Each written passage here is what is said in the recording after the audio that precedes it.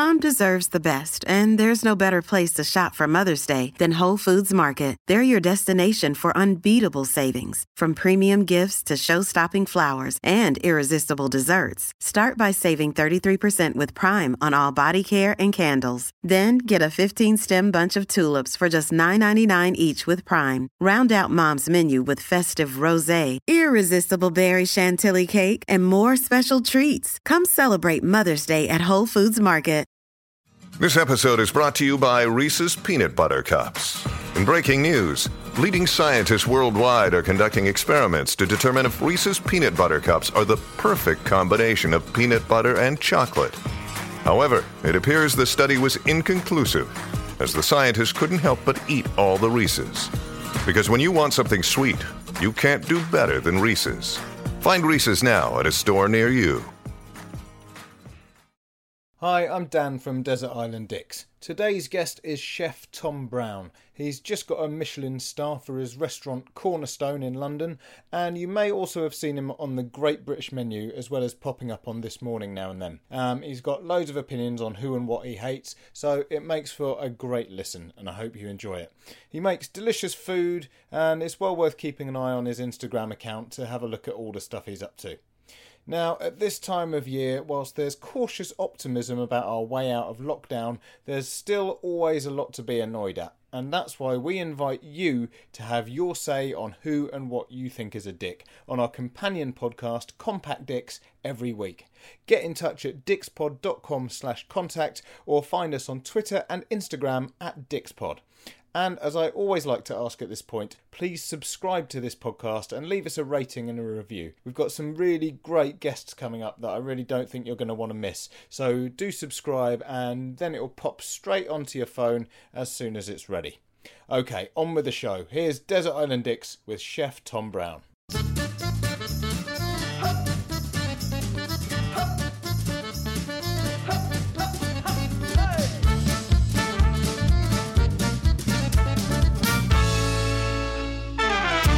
Hi, I'm Dan Benedictus and welcome to Desert Island Dicks, the show that sees you marooned on a desert island after a plane crash with the worst people and worst things imaginable. Who they are and why they're a dick is up to our guest, and here to share their Desert Island Dicks with us today is Michelin-starred chef and owner of the Cornerstone restaurant in London, Tom Brown. How are you doing? I'm good, yeah, I love that new Michelin star title. That's great. Yeah, it's pretty brand new and shiny, isn't it?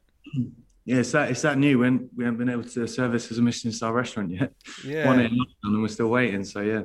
Okay, so yeah, well, I thought we'd add it at the beginning. You know, might as well milk it as much as possible, I think.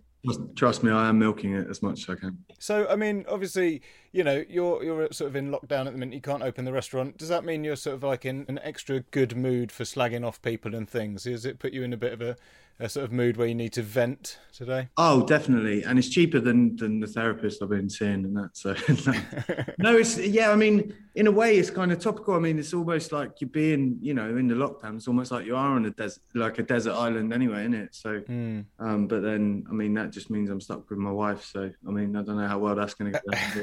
But no, yeah, it's definitely. I mean, I'm definitely in the mood to talk about things I hate. I mean, that's my general life disposition. So this is great. Perfect. Lovely. All right. Well, we can just get straight into it then. Who's going to be your first choice for the island?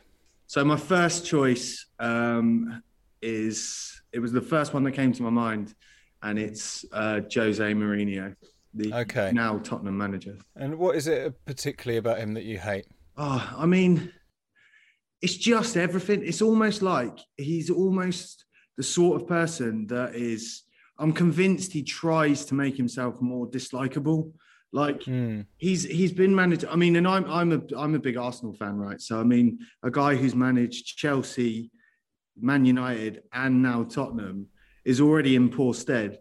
But I feel like all the fans of them clubs hate him as well. Like he does these things, like, you know, there's the whole thing of the special one and all like that, which, I mean, I don't mind a bit of arrogance. I think a bit of arrogance sometimes with the right person is good. Like, you look at someone like Kanye West, right? Kanye West to me is great. I love him. I think as a character, he's brilliant. And I love this whole, you know, this persona of his arrogance. But with Jose, I mean, I don't know, man. It's just like, And the way he just singles out players, you know, it feels like it's a running soap opera that just kind of goes from season to season. Yeah. So it's like, you know, he did the Chelsea one where he singled out, was it Mata, and got rid of Juan Mata and sold him off. He was like this brilliant player. And then he went to United and he's singling out Luke Shaw and saying he's overweight or whatever. I just feel like it's just a repetitive process with him. And I mean, now, you know, I mean, I love it that he's going through this terrible thing of like running Tottenham into the ground. I mean, long may that continue, but I just think, imagine it's just you and him and you sat on the beach and you just have to listen to him. I just think, I mean, I'd rather just say, Jose, can you stop talking and just poke me in the eye instead or something? Just, like, honestly, I just can't think of anything worse. I think, yeah, he's the sort of person, on a beach with him, I think he's going to quickly sort of start playing kind of Machiavellian roles to sort of, you know, turn you against each other and sort of assume a kind of a dominant role. Or he's either going to do that and try and become like your king, or he's just going to be a lazy bastard who doesn't do anything and just sort of sits back and expects you to bring him food and stuff. I can just see him sitting there with that grumpy kind of, it's kind of a smirk, but upside down, that kind of like frowny look while you go off looking for coconuts or whatever, and coming back and him just moaning about that you're not done. Do you know what I mean? He's just like, he's just so dislikable. You know what I mean? I just can't imagine anyone worse. He's sort of, it's weird because he's almost like, I mean, I don't know a lot about football, but in my head, I've got a sort of football manager's type of sort of the sort of person I expect to be a football manager. But he's more in a sort of mould of a Bond villain or something. I sort of wouldn't be surprised if at the end of a match he waits for everyone to go home and then the pitch slides apart and a sort of rocket comes out of it or something like that. Because he's got that sort of demeanour. But it's almost like, you know, he came from a family of villains and then, you know, he sort of didn't quite make the grade, so he became a football manager instead. So he's kind of like the worst football manager in terms of being an evil bastard, but then he'll go home for like Christmas and everyone kind of looks down on him because he's not a proper evil villain or something. Oh my God, yeah, totally, like Despicable Me sort of character. Yeah. I mean, like, he is just like that almost sort of pantomime villain. And in a way, he's one of those ones that you kind of love to hate. It's almost like, I'm glad he's around because it gives you that, you know, at least he's not bland. Yeah. At least there's some managers and they're like sort of a bit wishy. Like someone like, for example, Gareth Southgate as the England manager. I know he's, you know, there's a lot of people like him, a lot of people dislike him. I just think he's a bit sort of vanilla. There's just nothing really there. At least with Jose, it's like, you know, the opposite of love isn't hate, it's indifference. And I can't be indifferent to Jose. It's like, I actively fucking hate him. So, do you know what I mean? Like, I'm kind of glad he's around, but yeah, I just think it's almost pantomime villain-esque. It's like, I wish he had like a twirly moustache. Yeah. You know what I mean? When he's on Match of the Day, he could kind of go, or he like just at least wear a monocle or something. You know what I mean? It's definitely. Yeah. It's weird because it's sort of like when you see someone who takes himself that seriously, it's almost like you kind of think, are you a character? Are you sort of playing a role almost? And then it's sort of more acceptable, like if he is sort of hamming it up. But I think it does seem to take himself that seriously, and there's no fun in that. It's just annoying. I think he's quite self-aware, and I think he does do it, and I think he relishes in it. Like, you know how sometimes people relish in that hatred. I think he almost like tries to sort of stoke the fires. Yeah. He does it every 3 years as well. He's got this pattern of getting sacked every 3 years and then getting hired again. And it's like you can kind of just see this sort of cycle that he does. But that's quite a weird thing as well, isn't it? Like those sort of people who kind of, who really do like to just piss people off. You know, they're like, oh, this will annoy those people when I say this or send this tweet or whatever. It's like, what's your mindset to do that? Like, you don't have to be everyone's friend, but it's quite weird when you deliberately enjoy kind of just like people hating you. I don't like, where'd you get to that point? I know. I mean, I don't understand it. I mean, yeah, it's not that everyone needs to be liked all the time, but I just think when you're clearly do you know what I mean? Really pissing people off. I mean, I think as well with football, it's so revered, and that people are so into it, and it's so easy to become, or not easy because obviously you need to be very talented or whatever, but it's easy to become a legend to an extent. You know, Jose Mourinho could be a Chelsea legend, right? You know, won the Premier League with however many points and whatever, but they hate him because he's created this character and this sort of aura about him of this like this pantomime villain tying a damsel in distress to a train track sort of melodramatic character, just this awful like black hole of shit, and you're just like, mate, I don't know. I mean, I just could not think of anyone more deplorable. I mean, like, as an Arsenal fan, you've got Arsene Wenger, right? And Arsene Wenger was a hugely divisive character at the end. People wanted him sacked. People wanted him to stay, whatever. By the end, everyone wanted him to go because it was just too long. But people thought he was a nice bloke. Like, people liked him. And Jose had this, like, campaign of, like, hate, this visceral hatred against Arsene Wenger. Like, he's nice. He seems all right. He seems like a nice, lovely bloke. Like, whether you think he's a good manager or not is one side. He seems all right. He seems like a nice geezer. And Jose's just like, just calling, you know, just these awful like tirades of a specialist in failure and avoid it. And it's just like, nah, not for me. It's weird. It's like when a school bully grows up, like you sort of end up with someone like that, or maybe it's the opposite. Maybe he just had like, he was just, I don't know, kicked about a bit a lot when he was young, and this is what happens on a global stage. But I think either way, he's just, putting him on an island is just, he's never going to kind of muck in and join in and just like drop his pretense and just become a normal person without ego to sort of live with. I think he's got the elite. He's elitist. He's not on coconut picking duty. No, Jose. He's funny you say about like what it was like as a kid. So I imagine he was one of the ones pulling legs off spiders, like for sure. You know what I mean? He was there saying, "I'm the special one, pulling the little legs off the little daddy long legs and that." But Definitely. Okay, a good choice. And who's going to join him then? Okay, so number 2. This was a hard one to whittle down because there's so many of this ilk that I could have picked. But for me, I'm going to go with Matt Hancock. Okay, yeah. Fair enough. I mean, I don't want to get too political about Tory as well, but it's just the thing that I can't abide by with him is there's a few things, but one of them is like the lack of accountability or acceptance. I mean, I don't know. We've all seen it on Good Morning Britain with Piers Morgan, and Piers Morgan's a close. Piers Morgan was way up to getting on this list. He done quite on, but Piers, you were near. But I don't know if you've seen it. It's like the video with the school where he's talking about the free school meals, and they're calling him out because Marcus Rashford, again, I'm not going to go too football heavy, but Marcus Rashford, who we all know, did this amazing campaign for free school meals and to help children out that need it, right? Which, like, at the end, it's a very obvious thing, right? The vote in Parliament was, should we give children free school meals, right, during the pandemic or whatever? And that is a very obvious thing, right? Do we want to feed poor children? And they voted no. Yeah. So many of them voted nah. Like, and you can say for whatever reason about budgets or economy or whatever it was, right? They voted against giving children food. Imagine that, yeah? Now, when he gets called up on it, because Marcus Rashford has made this huge campaign, amazing bloke, and made this big turnaround with the government, and Piers Morgan is saying to him, will you apologise or will you admit that you were wrong not to vote?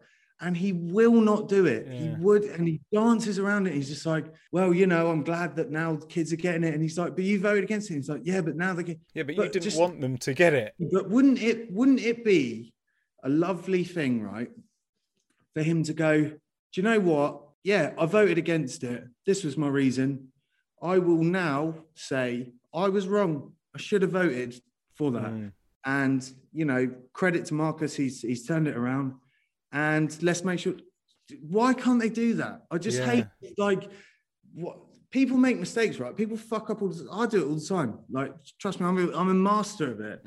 But Why can't they just go, yeah, we shouldn't have done that, and then just say, but now we'll fix it. You just can't respect anyone like that, and that's what I find so frustrating. I mean, you know, again, if we're talking about the desert island setting, imagine if something went wrong. It's like, can you imagine the lengthy discussion he would have and the dancing about? Oh yeah, it'd be excruciating. Yeah, because I think, you know, there's loads of things in politics where you're like, why don't we just make this whole thing much better? And I get that with lots and lots of things, it's more complicated than we see as laymen. You know, it's like loads of things could probably be improved, but yeah, it's probably not as straightforward as we see it. But when it is like, as you say, it's like, should we feed the poor kids who won't eat if we don't feed them? Like, yeah, make it happen. Just make that happen. Like, as a society, when you're saying, well, I don't know, maybe you shouldn't have had so many kids if you can't feed them, like, you're a baddie. Like, that's it. You know, it doesn't matter what side you're on. Like, I'm not going to get left or right, but like, when you're thinking like that, you're just a complete bastard. Totally. You know.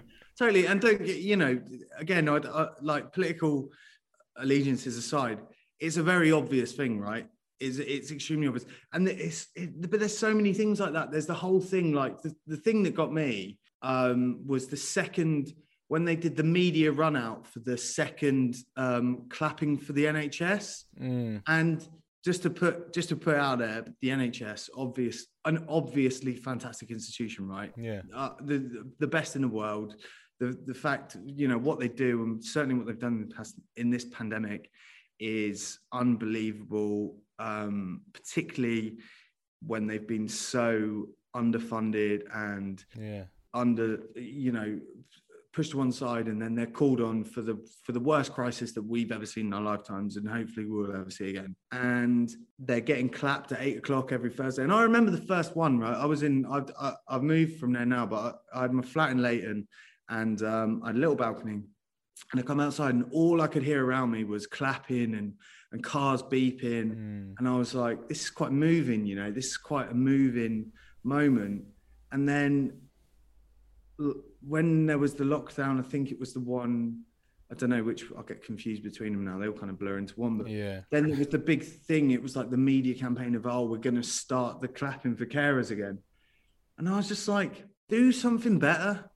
You know what I mean? Like, and there was a vote in Parliament, I think it was the other day, there was a vote in Parliament, I know it was with the budget, I believe, and they've been given a 1% pay increase. 1%.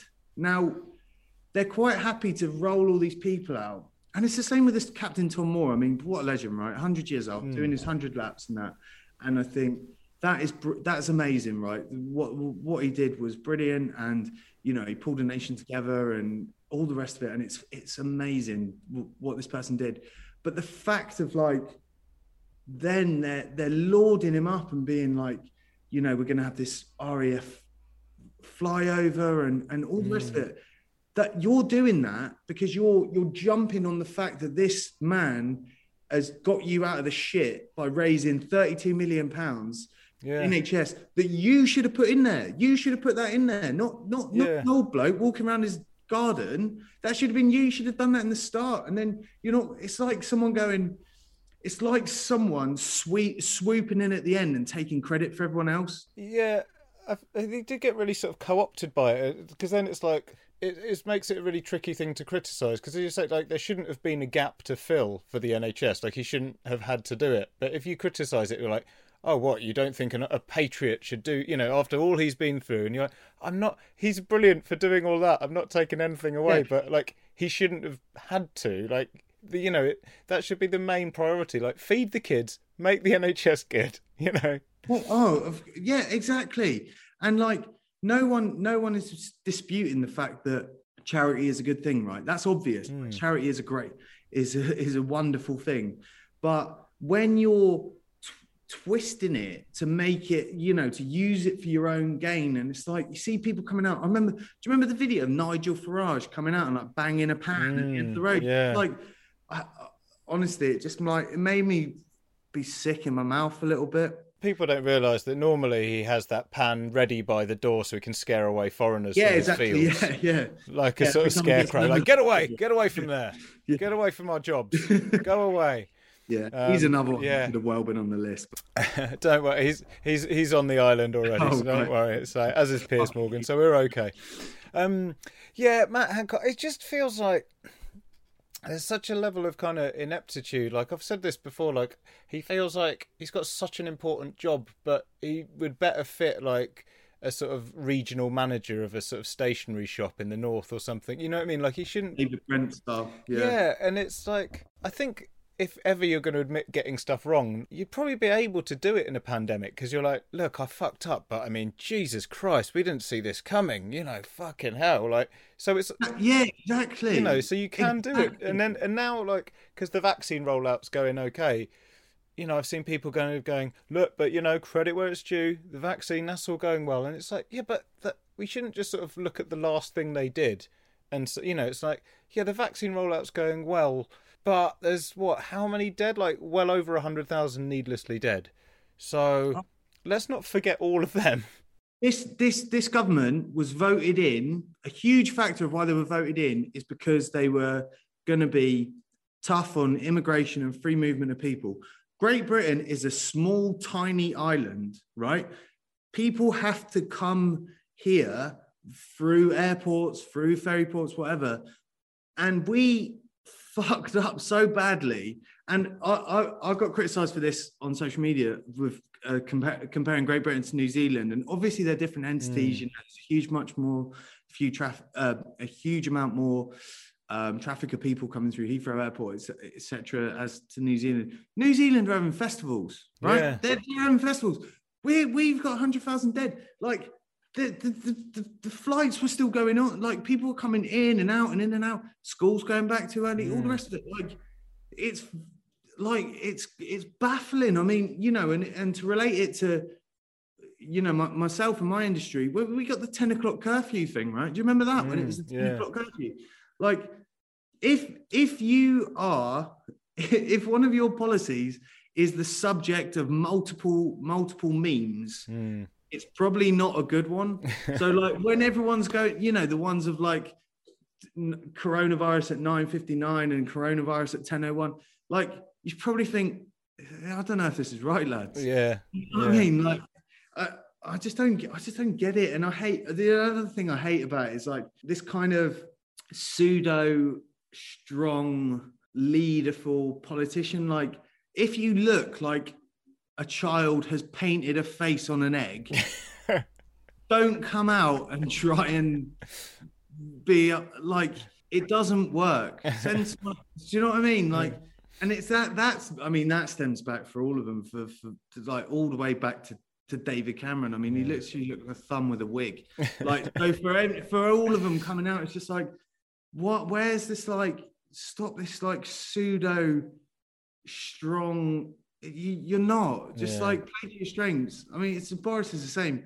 Comes out trying to give it all this like, oh yeah, we're, you know, a strong and united front, but you look like a scarecrow, mate. Like just stick to that. Yeah. So putting it in on your island, then I think with Matt Hancock and Jose Mourinho, I just think like he's going to be so far up Jose's arse, isn't he? Because I think Matt Hancock really has the vibe of like, you know, the kid who holds the bullies' coats while they beat up the other weaker kids. Yeah. Do you know what I mean? So I think he's going to be absolutely just running around him, sort of like a little dog yapping up, like, "Can I help? Can I do anything? Do you want me to like mismanage anything? I'm on it. Like I can point the finger and blame Tom if you want." Smithers, isn't he? Smithers to Mr. Burns. Jose would be Mr. Burns, and he's Smithers. Yeah. Yeah. Yeah, so and I think that's just going to be particularly uncomfortable because even when you've got a mountain of evidence that it's actually his fault that the coconuts have gone bad and weren't stored properly, like he's always gonna sort of weasel out of it, I think. So I think it's a strong choice there. Okay, who's going to be the third person then, rounding off this trio of dicks? Okay, this one's for everyone in the hospitality industry. Mm-hmm. And I think they would all agree is, I don't know who it is, but whoever invented TripAdvisor.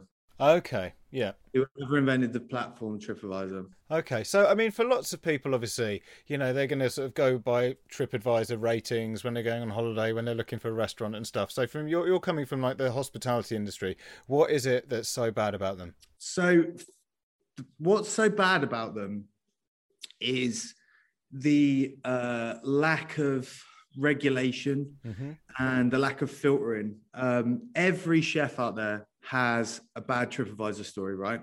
So there's ones, I remember when I was in Cornwall, and I worked with Nathan Outlaw, there was one for one of the restaurants that they walked past it and they went to go in, they didn't have a booking and they had a dog, and he said, sorry, you can't bring dogs in, and it got a 1, right? They gave it a 1 star, but they've never been there. They've literally never even stepped foot. They just politely got told you can't come in with your dog, right? Yeah. And it's just like that's on there then, and someone's going to see that and someone's going to read it. And I mean, hopefully everyone's not so stupid to like pay that much attention to it, but it's just like the lack of like regulation to it. I had one here at Cornerstone, and we've had a couple actually, and one of them was a lady kept booking and then cancelling a booking on the day, or not showing up for a booking, or cancelling it last minute.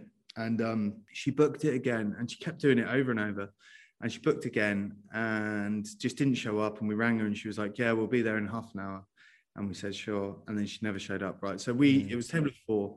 So we charged her our table charge, right? So we take an amount of money per person if they don't show up for a table, which I think for me, I mean, it seems weird to me that people don't really understand that, but it's like, if you paid to go to the theatre, or you paid to go and watch a gig, you don't then get your money back if you don't show up to it, right? If you buy cinema tickets online and you don't go watch the film, no one's giving you your money back, right? So it's the same thing. And the cinema, they're not, do you know what I mean? They're not bothered if you don't show up. But here we've ordered in food, chefs, people's wages, whatever.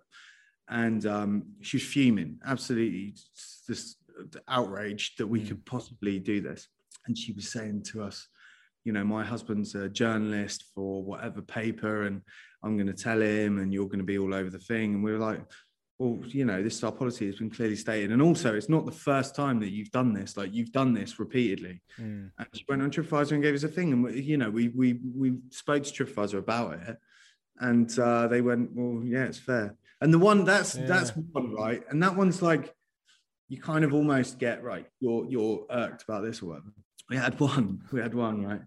And it's this guy, and he was talking about, whatever to do with, I can't remember what he mentioned about the food, but the kitchen here is an open kitchen, right? It's right in the middle of the restaurant, and all the diners can see what's happening. And obviously, like, we work in the middle, so you can see all the chefs. And he said, what was it? It was like non-gym toned, tattooed chefs. Right, which is 100% pointed at me, because no one else has got tattoos and everyone else was skinny at the time, and it's like non-tattooed gym chefs, tattooed non-gym tone chefs, talking about like the music that we had on or whatever, and I was like, right, this isn't all right. Do you know what I mean? Yeah, it's not about the appearance of the chef. It's like. Like, don't have a go at me because I'm over. Do you know what I mean? Yeah. I mean, if the food is ugly, maybe, but if if the chefs don't conform to whatever stereotype. No, so I'm obviously not calling you ugly. Thank you, man. No, but you know what I mean. Like, if like, you can't just sort of say like the chef needs to look a certain way. I mean, it's just insane. No, exactly. And I so we emailed, and I was like, right, ham it up. Like, say, I mean, I'd laughed about it. I'd sent it on to like whatever group chats I was in or whatever. But I said to them, like, let's ham it up. Like, let's just say, like, this is really upsetting. This is what's the word? Like, where they have a go at your body or whatever, and it's and they were like, nah, it's not. It doesn't fit with that. And I was like, no, if you like, you can't have that as a review of a restaurant. Like, the chef is fat. You can't. That can't be your review. Imagine Jay Rayner going out and going, yeah, do you know what? It was all right, but the chef was butters, so we're not like. It's so weird. It's such a weird thing to pick up on. But that's the thing, isn't it? Like, things like TripAdvisor, I think you're so much more likely to give people. It's used as a threat, isn't it? It's like, well, if you don't do X, Y, and Z, I'm going to leave you a shitty review. Yeah. So people tend to, in all kinds of review formats, they're more likely to go online and complain than they are to go, do you know what, that restaurant was banging, I loved it. Yeah. Because that's just unfortunately the way that people can be a bit cunty sometimes. But I think as well, the other thing is with like TripAdvisor, I'm always like, I don't. How can I trust the opinion of someone I don't know? So if it is like a reviewer in a restaurant review that I read all the time, I'm like, okay, I've been to some of these places. I get an idea of the sort of things that you like, so then I can trust you. But if it's just like Pam from Stevenage, I'm like, Yeah. I don't know what you like. You might sort of go, Pam from Stevenage, she's the one. but you know what I mean? It's like, I don't know what your tastes are. So if you sort of say like, oh, the food was a bit over the top, to me that might be perfect. Or like something that you go, oh, I didn't like this, it was a bit of a strong taste or something. You're like, well, you might just have a shit palate. You know, I don't like, why do people trust the views of strangers? I never understand it. Honestly, like so many things. And like, I used to read it all the time. I used to be like this sort of nerdy, obsessive, like, you know, like a ex-girlfriend sort of thing, like obsessing over it and just looking and like seeing every single thing that's been written. And I was just like, it's doing, and when I stopped, it was because the good ones were pissing me off. It's like, even the good ones, I was like, well, they've said that it was Bream when actually I know for a fact that it was Bass on the menu. And you're just like, I can't. And when we opened Cornerstone, I wanted to, I got our solicitor to email TripAdvisor and say, I don't want to be featured. Like, I disagree with it being featured, but apparently it's like, you're not allowed to do that because it's public forum or whatever. But I was just like, and then I went through a thing because I kind of get a bit irate about these things. There was one point where I wanted to blacklist anyone that posted a TripAdvisor review. And I was just like, in the end, I just thought I need to just stop reading it. Yeah. Which was probably the healthiest thing. But yeah, I just think like, look, it's a subjective matter, right? It's a subjective matter. Food is like, it's like art, it's like music, you know, not to make it too poncy or pretentious, but it's like that. It's subjective to the person. It's subjective to the time when you eat it that night. You know, if you're in a great mood and you know you're out and you're having a lovely time and the experience is great and the food's there, that's fine. You can have a good one. If you're shit day at work, you come out for a meal, you're probably not going to rate it that much. Yeah. So, you know, it's that, and to think there's not really a thing like that for music, if you like. Like, imagine people going on and being like, oh, don't listen to this because it just doesn't. Yeah. I just don't understand how it's a thing. And like, I do get with some of them, and some every now and again there are things that people will highlight. I mean, like I say, we don't really look at TripAdvisor or whatever, but people might send an email and say, you know, I found this and this about the service or the food or whatever. And you look at it and it's, you know, there's no room for that arrogance of like, you know, we always know best with everyone. But I mean, when people are chatting absolute shit on TripAdvisor, you're just like, fuck off, man. Like, no. Yeah, I think like, as we say, there's the fact that people can use it as a threat isn't right. You know, that like that woman who didn't turn up, like obviously, you know, you've got a high-end restaurant, so losing a table of 4 repeatedly does have an impact on your, you know, your takings and stuff. So then to say, well, if you don't write it off, I'm going to slag you off. I mean, that's not right. And also I think there's a bit of a culture where, like, for me, I remember going to a restaurant with someone's family and, like, one of the guys I was with fancies himself as a bit of a cook. He's a good cook. He described himself as a foodie. A little bit, but he was like an older relative of the group. And when the waiter came and he was like, "Oh, is everything all right?" and he was like, "Yeah, with this, I would have just actually toned this bit." And he was like critiquing it to the waiter, who obviously doesn't give a shit because it was just somewhere we were on holiday. And I'm like, "No, you don't get to do that. You get to say like, this was inedible or this was nice." Yeah. And if it's something that you would tweak, that's not your business. It's like, okay, well, for you would have had less fennel, but that's just your taste. And it's the same with TripAdvisor. It's like they're concentrating on things that isn't. It's not really fair to concentrate. It's like, look, did you have a nice meal, or were you like completely sort of exactly? You know, but you can't just sort of say, oh, but if it was me, I would have shaved the parmesan a bit differently. It's like, well, that's just your taste. So like, that's not fair to then use that as a review. And that's the thing. Like once these little nerds sitting in their dark room, keyboard warriors, have typed it out and posted it. To them, that's gospel. That is written. That's on the tablets of Moses. Do you know what I mean? That is written in stone, and people have to pay attention to it. Whereas it's just your opinion to an extent, but like that's not. Do you know what I mean? It's that quantification of it being valid. That's what annoys me. It's almost like once it's there, it's given that validity.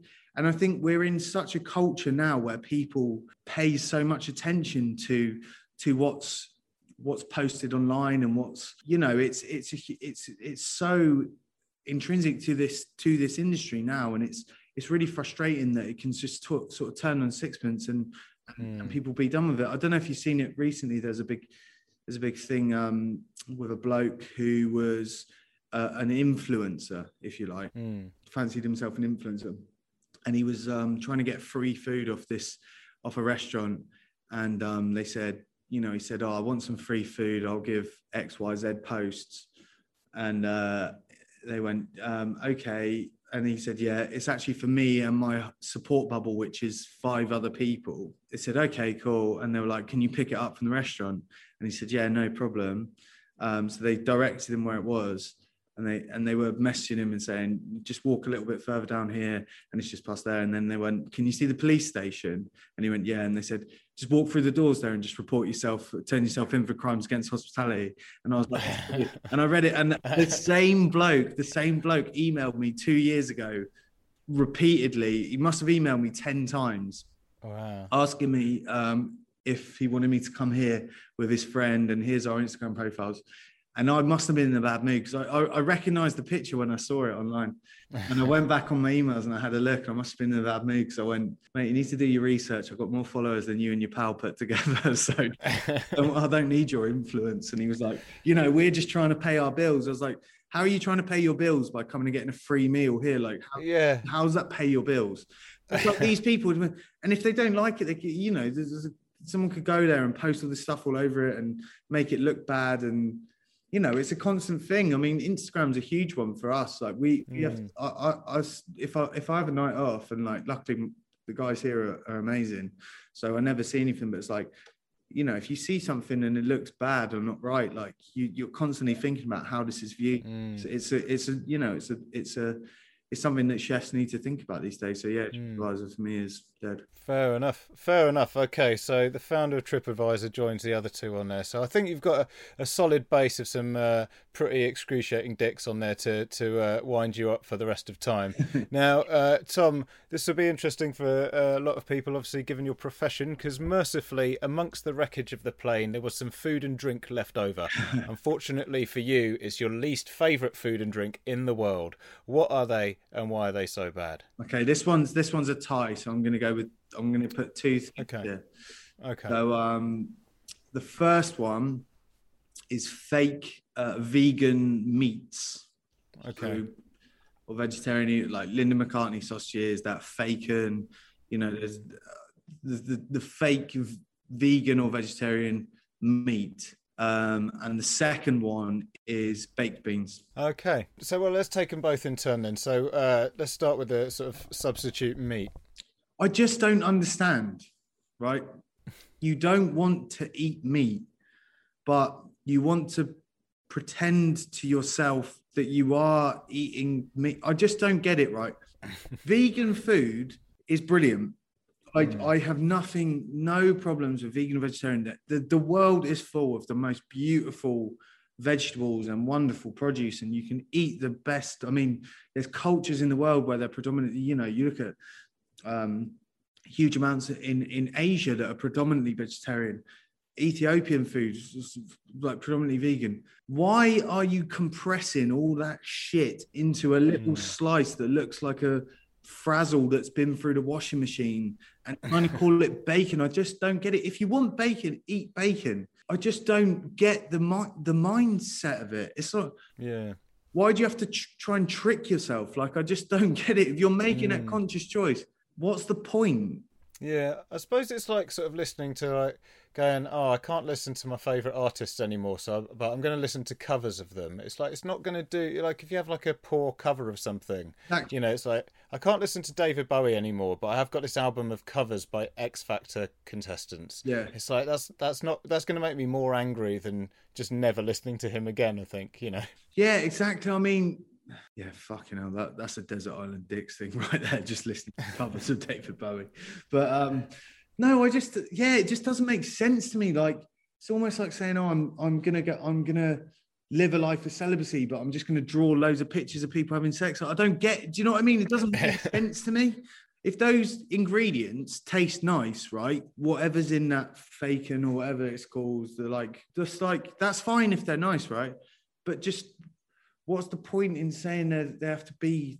I just don't get why you have to lie about it and say it's something else. Like just it's like, it almost tastes like, well, yeah, but just it tastes like what it is. You know what I mean? It just doesn't make sense to me. Yeah, I think like most things would just, if you just sort of get rid of the fake part and just concentrate on making the rest of the meal better, I think it's probably, a better way to be. I think like I think about vegetarian sausages a lot because I always find like in lockdown, like Zoom parties for me are like the equivalent of vegetarian sausages. Yeah. Because it's sort of like if I'm in the mood for bangers and mash, a veggie one isn't going to cut it. But when I've been away from sausages for long enough, maybe it'll vaguely scratch the itch. Yeah. But then halfway through, I'm like, God, I wish I had some proper sausages. Yeah. Do you know what I mean? It's sort of like, and that's to me like, that's sort of like, there's a lot of things like that with like lockdown where you go, well, if I sort of do this, it's a bit like the feeling of that, but ultimately you just feel quite hollow afterwards, I think. So yeah, I completely agree. I mean, when we're all sitting about doing a Zoom quiz, that definitely has the same feeling of one of them sawdusty Linda McCartney sausages. Like, yeah, no, it's not for me. Yeah. Okay, and then baked beans join them. I'm not a fan of beans either. So what is it about them that pisses you off? To be honest, I'm almost going on my TripAdvisor thing here because I'm pretty sure I've never eaten a baked bean in my life. But just when I was a kid, I was the fussiest eater, right? I like wouldn't eat anything. And one thing that I was against was things that were red. I know it's a weird thing, so like ketchup, beans, tomato sauce of any kind, right? And as I've grown up, I've like started to sort of come around to those things as a concept. Being a chef probably has something to do with that.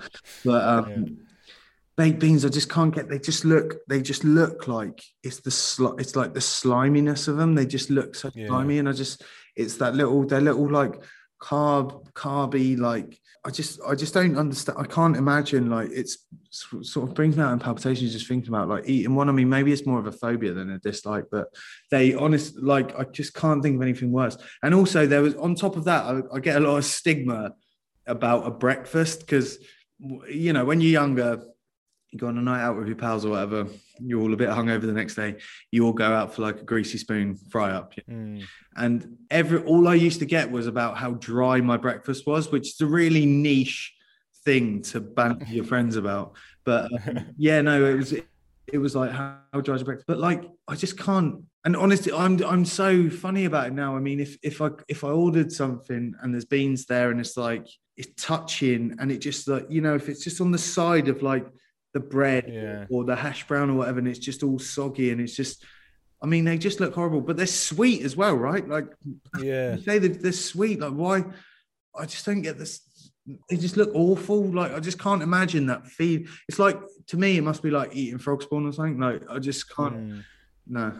Because it's weird as well. Like, you could take the type of bean they use in baked beans and put it in any other dish, and they're fine. But it's something that happens in the can and the sauce. Like, and that sauce, it infects the rest of the plate to such an extent. Like you say, it's like, I don't know what it is. It's like nothing escapes it. No. And if they're left for a little while, they get that little skin on as well, don't they? Like, sometimes you sit in like a bad hotel or something, when they've been left under a lamp, one of those heat lamps, and it's like they've just got a big vat of beans on a buffet or something, and there's like a skin on it. Like, I don't know what it is. I think as well, when I was little, like, beans and toast was always seen as like a bit of a treat for kids. Oh, beans on toast. How's that meal? I don't understand. It's not a meal. It's not like why are you putting them on the toast? Yeah. The worst one you're saying about the skin thing, right? So when you go like in restaurants and whatever, in fridges, you get like, obviously people go and, they keep things in containers and that. And there's nothing worse than I've worked in a few hotels in my time, like in my younger years, and there's nothing worse than if the chef on breakfast doesn't change the container that the beans are in, because you have like the big industrial like tins of baked beans, so you decant them into like a plastic tub, and sometimes you might come on breakfast and you see it's like tide marks, and you just see these like lines of like like rings of a tree, like how old. And it's like this level of crusty bean juice, that layer of crusty bean juice. It's just like, nah, no. Ugh. Oh man. Okay, so those are your foods, and I'm thinking. I mean, you are you're a professional chef who specialises in fish cookery. So I think you being on a desert island, I mean, you're actually the one guest who could really knock up some amazing stuff on this. I don't know quite how we ban you from touching anything from the seas, but for the purposes of this, we're just going to say you get those food items. But what would your drink choice be? This was, yeah, I was struggling with this one. But the thing that I can't stand the most is like juices and smoothies. But like, you know, when they're like the healthy ones that have had like vegetables and stuff in. Yeah. And my wife loves them, right? My wife lives off them. And she'll like be knocking up a spinach, banana, ginger and apple smoothie. And she's like, do you want some? And I'm like, obviously not. That sounds disgusting. Like, you'd never sit and eat those things in a you know what I mean? You wouldn't put all them things in like a bowl and eat it as a salad. And even she don't like it. She admits, I don't like it. I just do it for, but it's like, why are you drinking it then? Like, you don't have to put the vegetable stuff in there. You could just make like a nice one with the apples and bananas and orange juice or whatever, and then have the spinach afterwards. It doesn't make sense. So, and it's like the gritty, grainy, like texture of it. It's like those kind of smooth, like the smoothies. I'm not a smoothie fan. Yeah, there's a real culture around it, isn't there? Like, it's not just about. It's like people think they'll change the world or something, and it's like, you know, if you eat enough fruit and veg in your diet and have a varied, balanced diet, you're kind of okay. When people are like, oh yeah, but I've got to start the day with a green juice, and it has to be green. It's like, there are loads of things that are all green that have completely different properties. It's not just. Yeah. It seems like a really weird thing, and everyone goes, no, I need a green juice, please, and it's like, yeah. How have you been duped to just think, oh, the colour is green, everything is fine? You're like, yeah, exactly. It's not all the same. Like, one's got more iron, one's got more fibre, one's got something else. Like, why are you? It's just a weird thing to me. Turning up at a juice bar with a B&Q colour chart to check whether it's healthy or not. Like, yeah, it doesn't. No, like I mean, I'm in our restaurant's obviously in Hackney, right? So there's loads of things like that. It's like loads of juicy things and this kind of this hipstery thing. And I think with things like that, if people haven't been doing them until a few years ago, there's probably a good reason. Like, people weren't going around 10 years ago for this big spinach flavored juice hype. Yeah. And it's because they're horrible. Yeah. It's because they don't taste nice. And I think as well, there should be a trade description case going on here, because smoothies aren't smooth. They're grainy, they're bitty, they've got little bits of like the ginger, you know, like when you blitz up ginger and it leaves the little hairs and you're like picking out seeds from the raspberries and that. There's nothing smooth about it. If it was smooth, it might be better. But yeah, the texture is not nice. I don't like glugging them back at all. And yeah, as you said, I'd rather just eat all the things separately. Like, I love fruit, I love vegetables. I'd rather just eat an apple and a banana and then just have some water, you know, rather than have to like blend everything, you know. Yeah, and on a desert island as well, when everything's a bit warm, you know, and like, you know, when you leave it for a while and you come back and it's sort of separated. Oh yeah, when it's separated, it's awful, isn't it? And it's exactly like you say. Just have them as separate things. Like, why do you have to put them all into one thing to kind of gulp it down and swallow it? Like, the reason they do it is so you gulp it down and swallow it before you can taste any of it. It's like, that's one thing that I get with oysters. Like, people always go, well, what's the best way to eat an oyster? And like, innuendo aside, as people go like, should you just swallow it? Should you, you know, keep it in your mouth and chew it, whatever. But if you are just necking it, like, it's like oysters. If people just put them in their mouth and they just gulp it, that's because you don't like the taste. Yeah. Like, you like, eat them things. Eat the banana, eat your spinach, eat the apple, eat your whatever. Don't blend it all up to one thing. Imagine if someone goes to you, right, I really like a pie. I really like beef and gravy and vegetables and pastry. So what I'll do, I'll put it in a blender and whiz it up, and then I'm going to drink my pie smoothie. Well, it doesn't. It's exactly the same principle. Yeah, yeah. I don't know what magic people think happens when it becomes a juice, but yeah, a good choice, a good choice. Okay, now Tom, fortunately, you won't be without entertainment on the island. The plane's entertainment system continues to work, but just your luck, it only has two working settings. One is your least favourite film of all time, and the other is your least favourite song. What are they and why? So, song, I'm going to go with anything by Ed Sheeran. Great. Brilliant.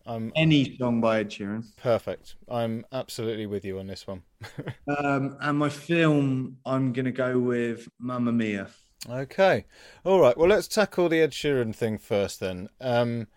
Yeah, I've got a lot to say about him, so I'm going to let you start. What is it about him that annoys you? He's just a knob, isn't he? Like, I his music is like, it's like someone slowly sticking their wet finger into your ear and just going slightly deeper and slightly deeper.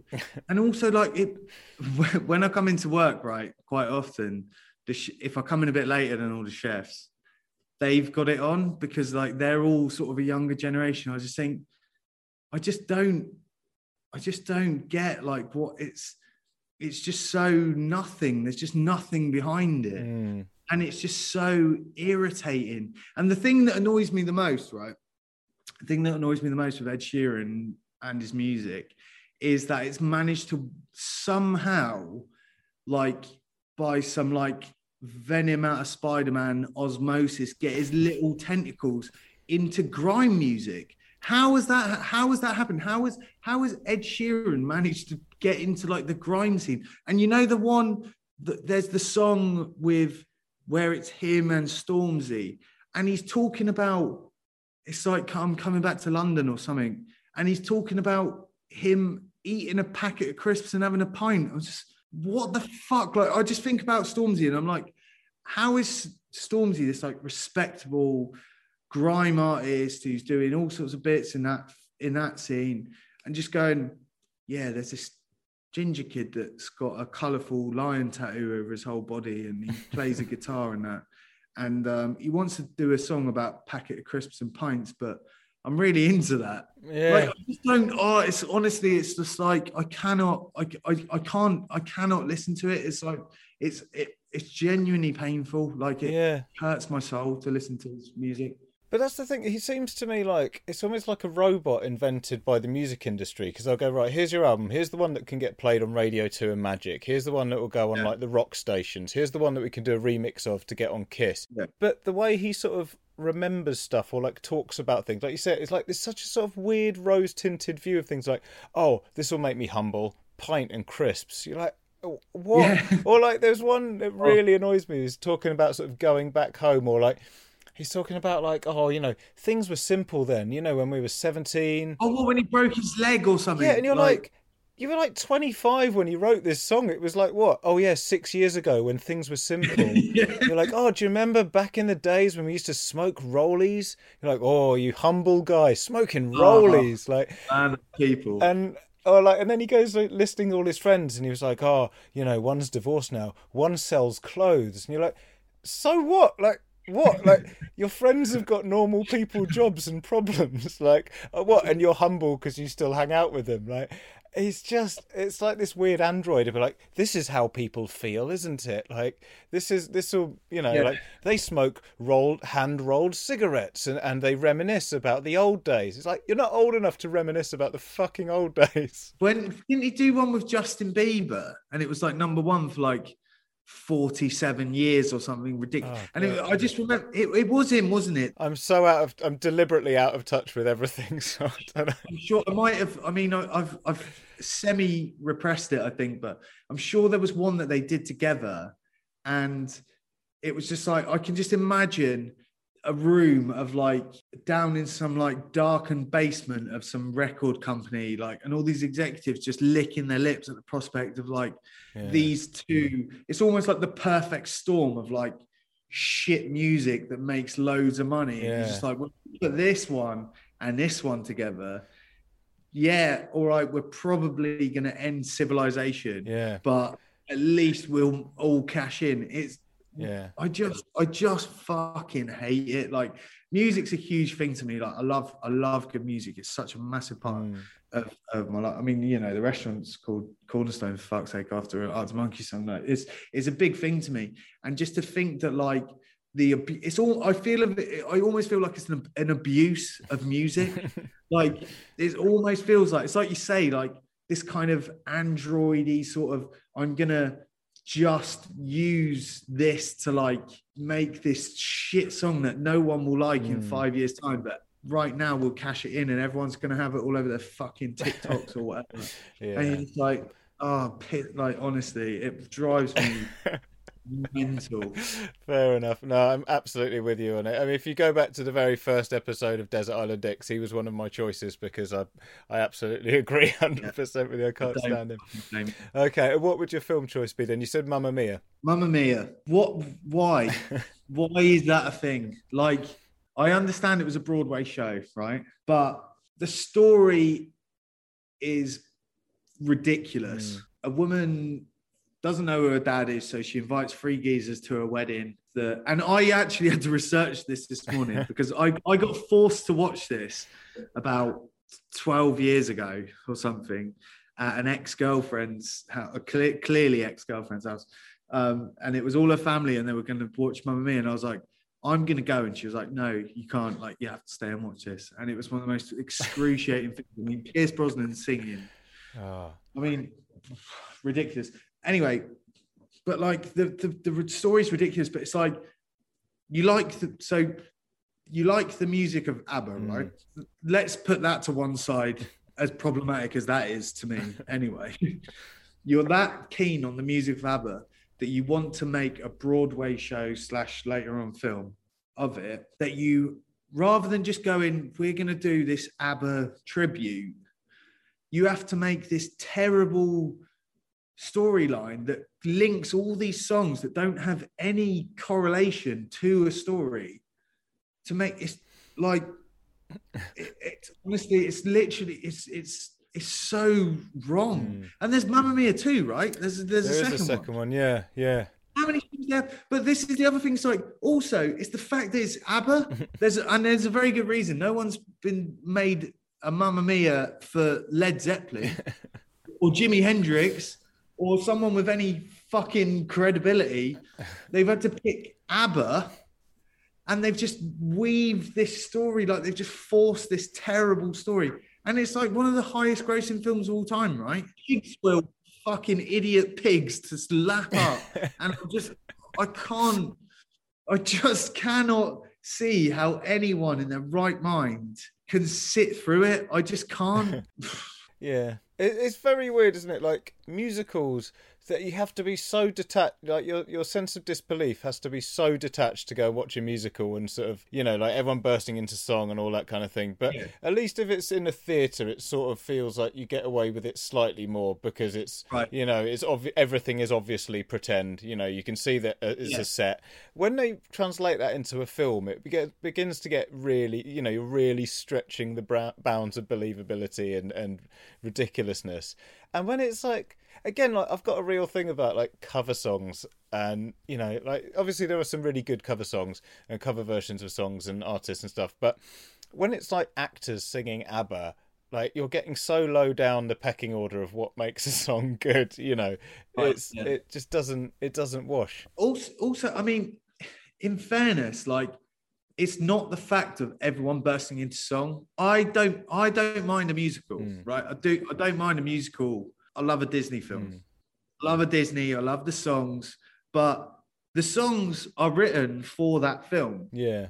Do you know what I mean? The film ain't written to link up a load of songs that have never had any correlation to a story.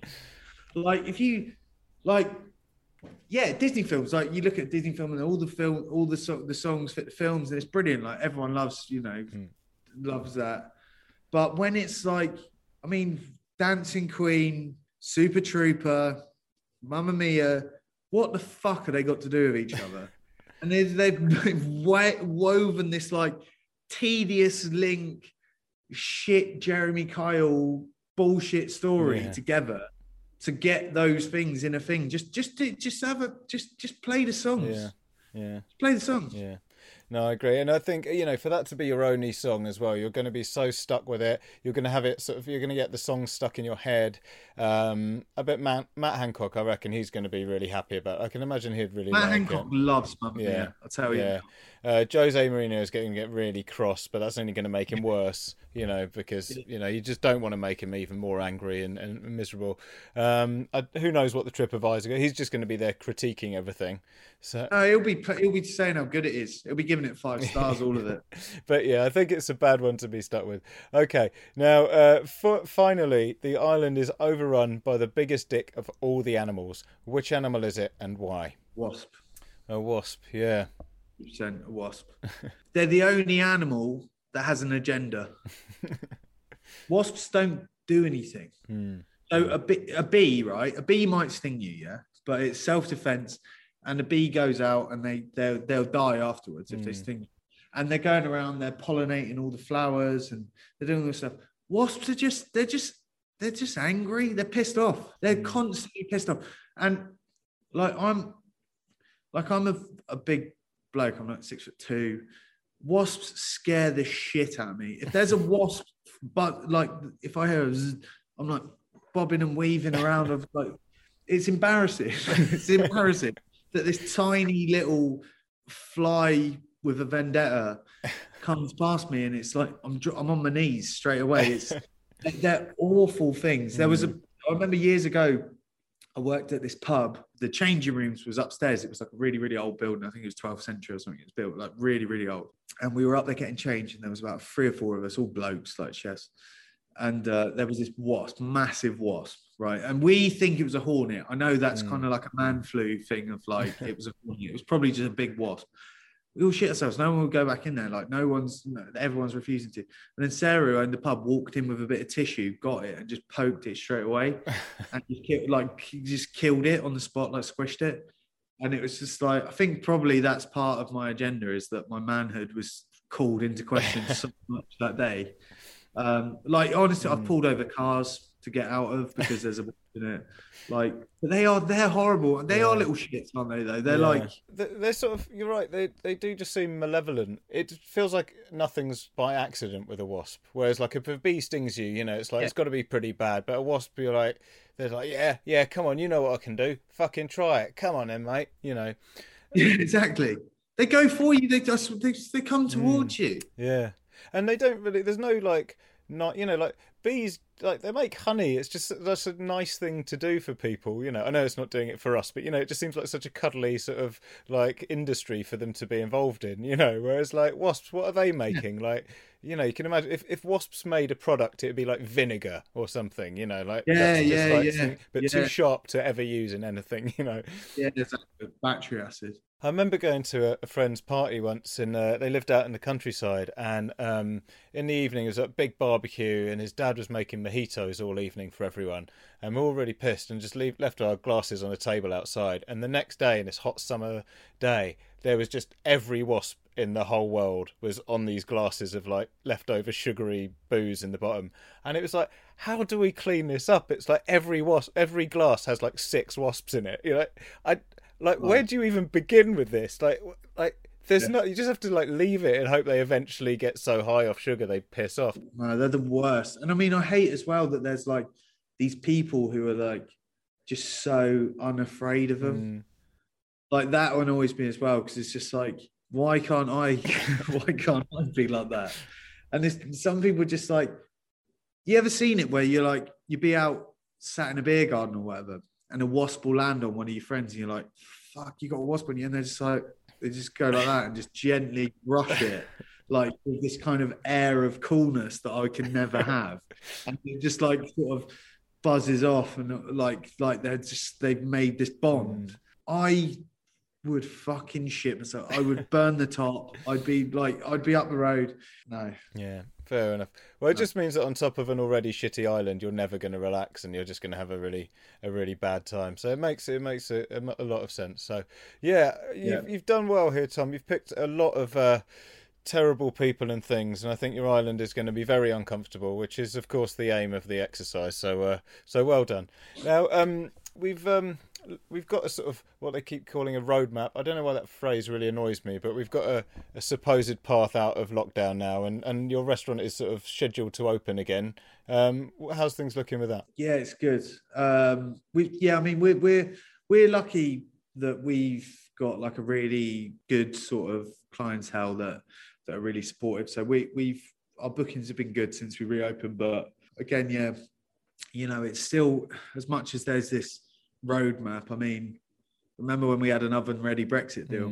You know what I mean? But it's a stupid catchphrase that I'm not entirely sure is going to happen. But hopefully, you know, the 18th of May we're scheduled to open.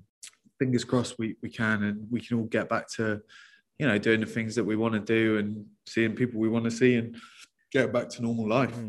And people can keep in touch with you on Instagram. Is that the best place to sort of see what you're up to? Yeah, totally. Yeah, give us a follow on at Chef Tom Brown.